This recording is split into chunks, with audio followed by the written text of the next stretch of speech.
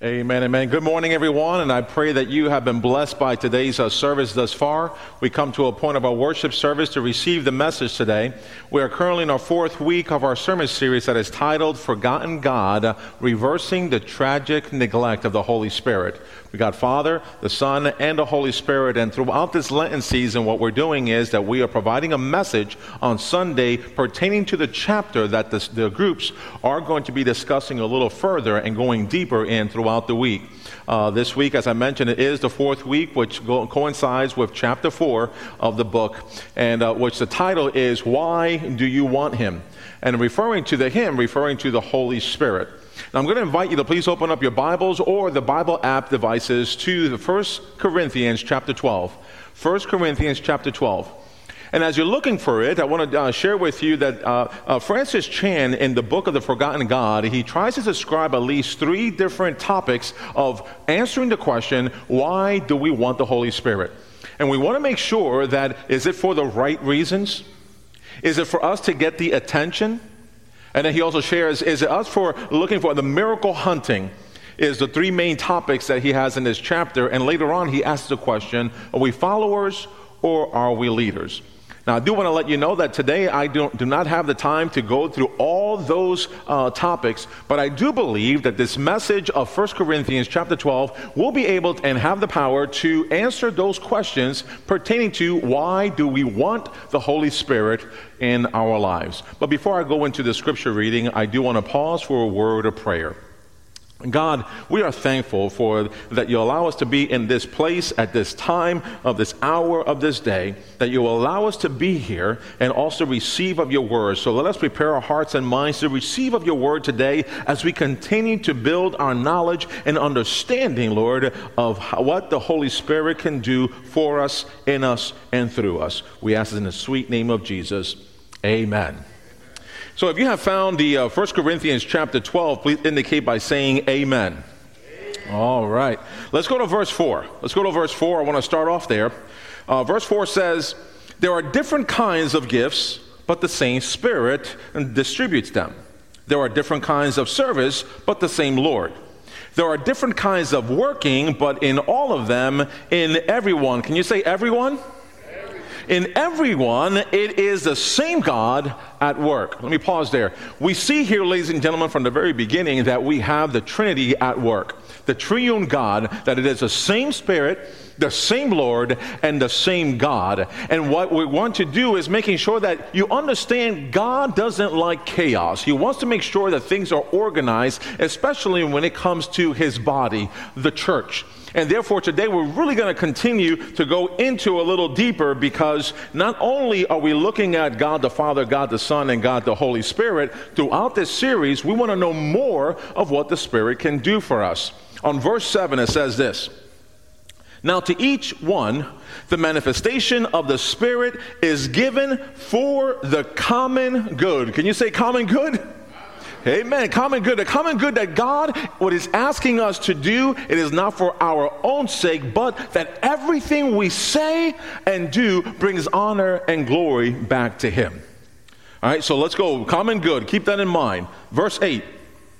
To one, there is given through the Spirit a message of wisdom, to another a message of knowledge by means of the same Spirit, to another faith by the same Spirit, to another gifts of healing by that one same Spirit. One Spirit. Now to another miraculous powers, to another prophecy, to another distinguishing between spirits, to another speaking in different kinds of tongues, and to still another the interpretation of tongues. All these are the work of the one and the same Spirit, and he distributes them to each one just as he determines. Now let me pause there. Now we see here a little recap of some of the gifts that the Holy Spirit can give to the people, the believers of God, the body of Christ. But this is only one chapter. In the Bible, there are other areas where we're going to see other gifts that the Holy Spirit can provide us. But because of a lack of time, we want to focus on these. When there's a recap, talks about the distribution of the gifts by the Spirit. In these verses, it says wisdom, knowledge, faith, healing, miraculous powers, to prophesy, to discernment, as well as speaking in tongues or interpretation of tongues. And I love how verse 11 says all, not some, ladies and gentlemen, all these are the work of the one and same Spirit, and he distributes them to each one just as he determines. Now let's continue on. Keep that in mind. It's the same Spirit, right? The one and same Spirit is providing the gifts to us. Now, on verse 12, I want to share with you that here the Apostle Paul is going a little deeper to understand why we have the Holy Spirit in our lives, and especially for the body of Christ. It says, just as a body, though one, has many parts, but all many parts form one body, so it is with Christ. For we were all baptized by one Spirit, so as to form one body, whether Jews or Gentiles, slave or free. And we were all given the one Spirit to drink. And even so, the body is not made up of one part, but of many. Let me pause there. Remember, the Holy Spirit is able to provide and distribute the gifts as he so pleases for the common good. What we're noticing here is that it takes many parts to edify and build up the church. Many parts. But this, personally, I want to share with you, for me, maybe you have the same question, is why I don't get is why when people say that they don't need to or make an excuse to not to gather and worship God within a church. Some you may have heard, people would say that I am spiritual, not religious person. Or I don't believe in organized religion. Why do we, some other people may say, why do we go to church if we can experience God wherever we go? We could be in the mountains, or we can be in the beach, or our home. To name a few. But I do want to share with you that it's important to see God in all places. Understand that. But God provides us through the Spirit to gather for worship Him in spirit and in truth. Now, if it is to be in the Spirit, we're hearing today that the Spirit provides the gift to edify, to build up the church, not just one person for their own benefits. It is great that we are providing our worship services online. And in fact, when we started this wonderful ministry, which allows for people to utilize their gifts on cameras and sound, we provide this vital ministry because we were also thinking about the people who were homebound and couldn't come to church. Those, especially in our times when you talk about January, February, and others, the cold season where people get sick, then all of a sudden they can still have the connection. Or we're also thinking about those that will go beyond many miles away, whether it's different states or different countries. And in fact, if you're watching us online, I know some of you tune in from Guatemala, Africa, and other places. Thank you so much. But that was our goal because we wanted people to be connected into what God is doing in the midst of New Ridge Fellowship here in Gilbertsville, Pennsylvania. But here's the part, ladies and gentlemen, is that what we thought is that in providing such a vital ministry would create a substitute for people not to come and gather for worship. That was not our intentions. But we want to make sure that even though the ministry that God has been is blessing us with, and for the gifts and abilities of volunteers that make this ministry happen, it is important as we hear today that God wants us to gather for worship. And there's something about coming together and worshiping God. The reality is that we can't do and be church alone. We need each other. Amen. Let's go continue on with verse 15. Because here the Apostle Paul is going a little deeper to people understand what he's meaning. He says, now, if the foot should say, because I'm not a hand, I do not belong to the body, would it not for that reason stop being a part of the body? And if the ear should say, because I'm not an ear, I do not belong to the body, would it not for that reason stop being part of the body? If the whole body were an eye, where would the sense of hearing be?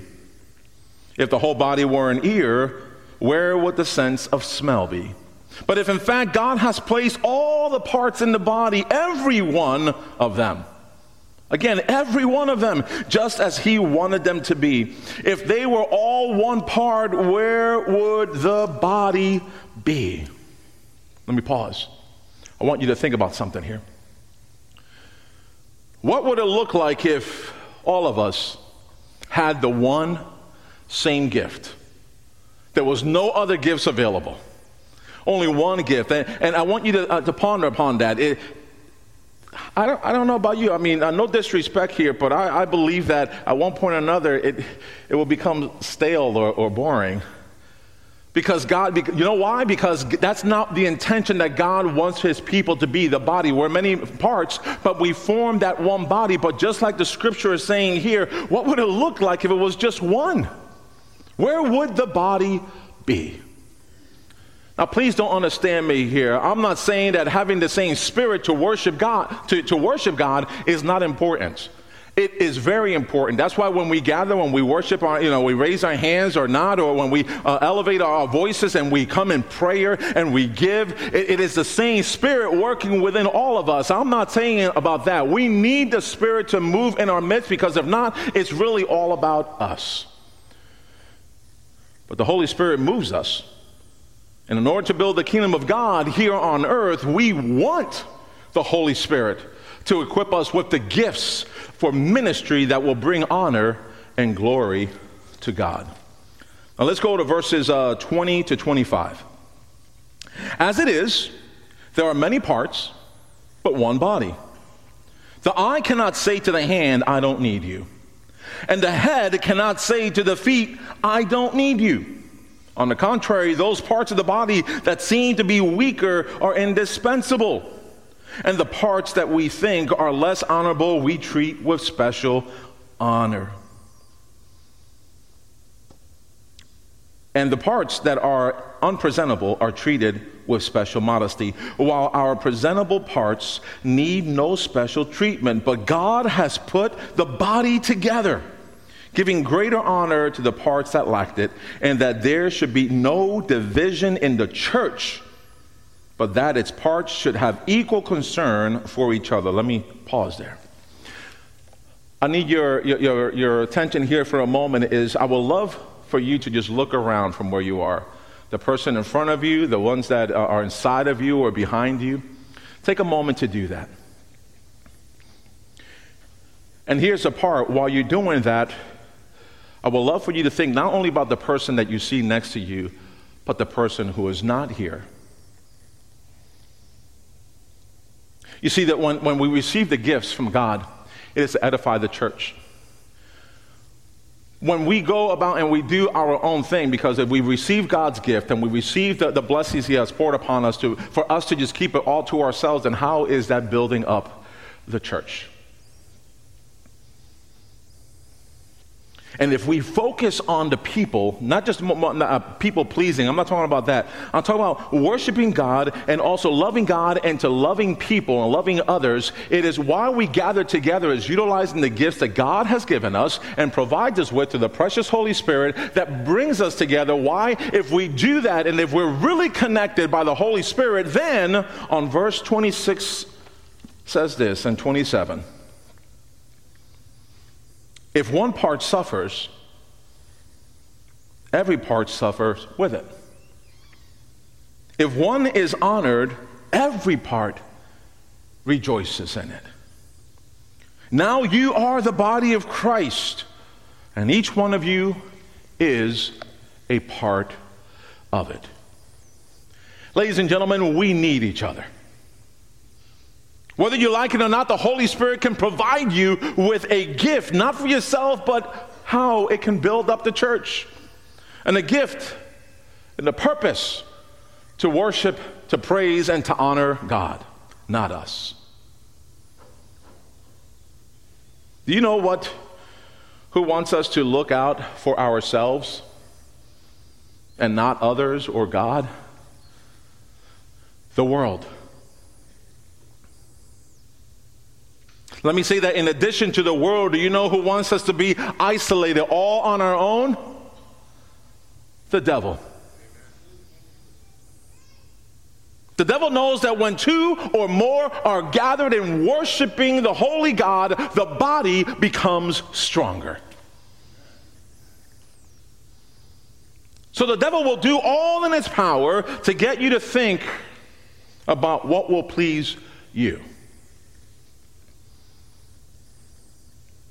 As I was preparing for this message today, many of you know I love worship songs, and I was preparing for this message. I told Pastor Daniel, I said, Pastor Daniel, I got one that, I really enjoy because it really brings out where we need to be in our mindset in worshiping God.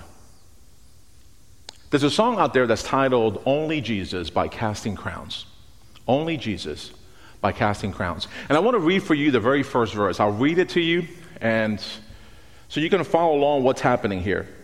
He starts off by singing, make it count, leave a mark, build a name for yourself. Dream your dreams, chase your heart, above all else, make a name the world remembers. But all an empty world can sell is empty dreams. I got lost in the light when it was up to me to make a name the world remembers. And I love when he switched it up here. He says, but Jesus is the only name to remember. Jesus is the only name to remember. And I love when he breaks down into the chorus. And I don't want to leave a legacy. I don't care if they remember me. Only Jesus. And I've only got one life to live. I'll let every second point to Him. Only Jesus. Ladies and gentlemen, I have the respect for the office of the pastor. There will come a day when I will no longer be here on this earth. May the people, when they think of me, if they think of me,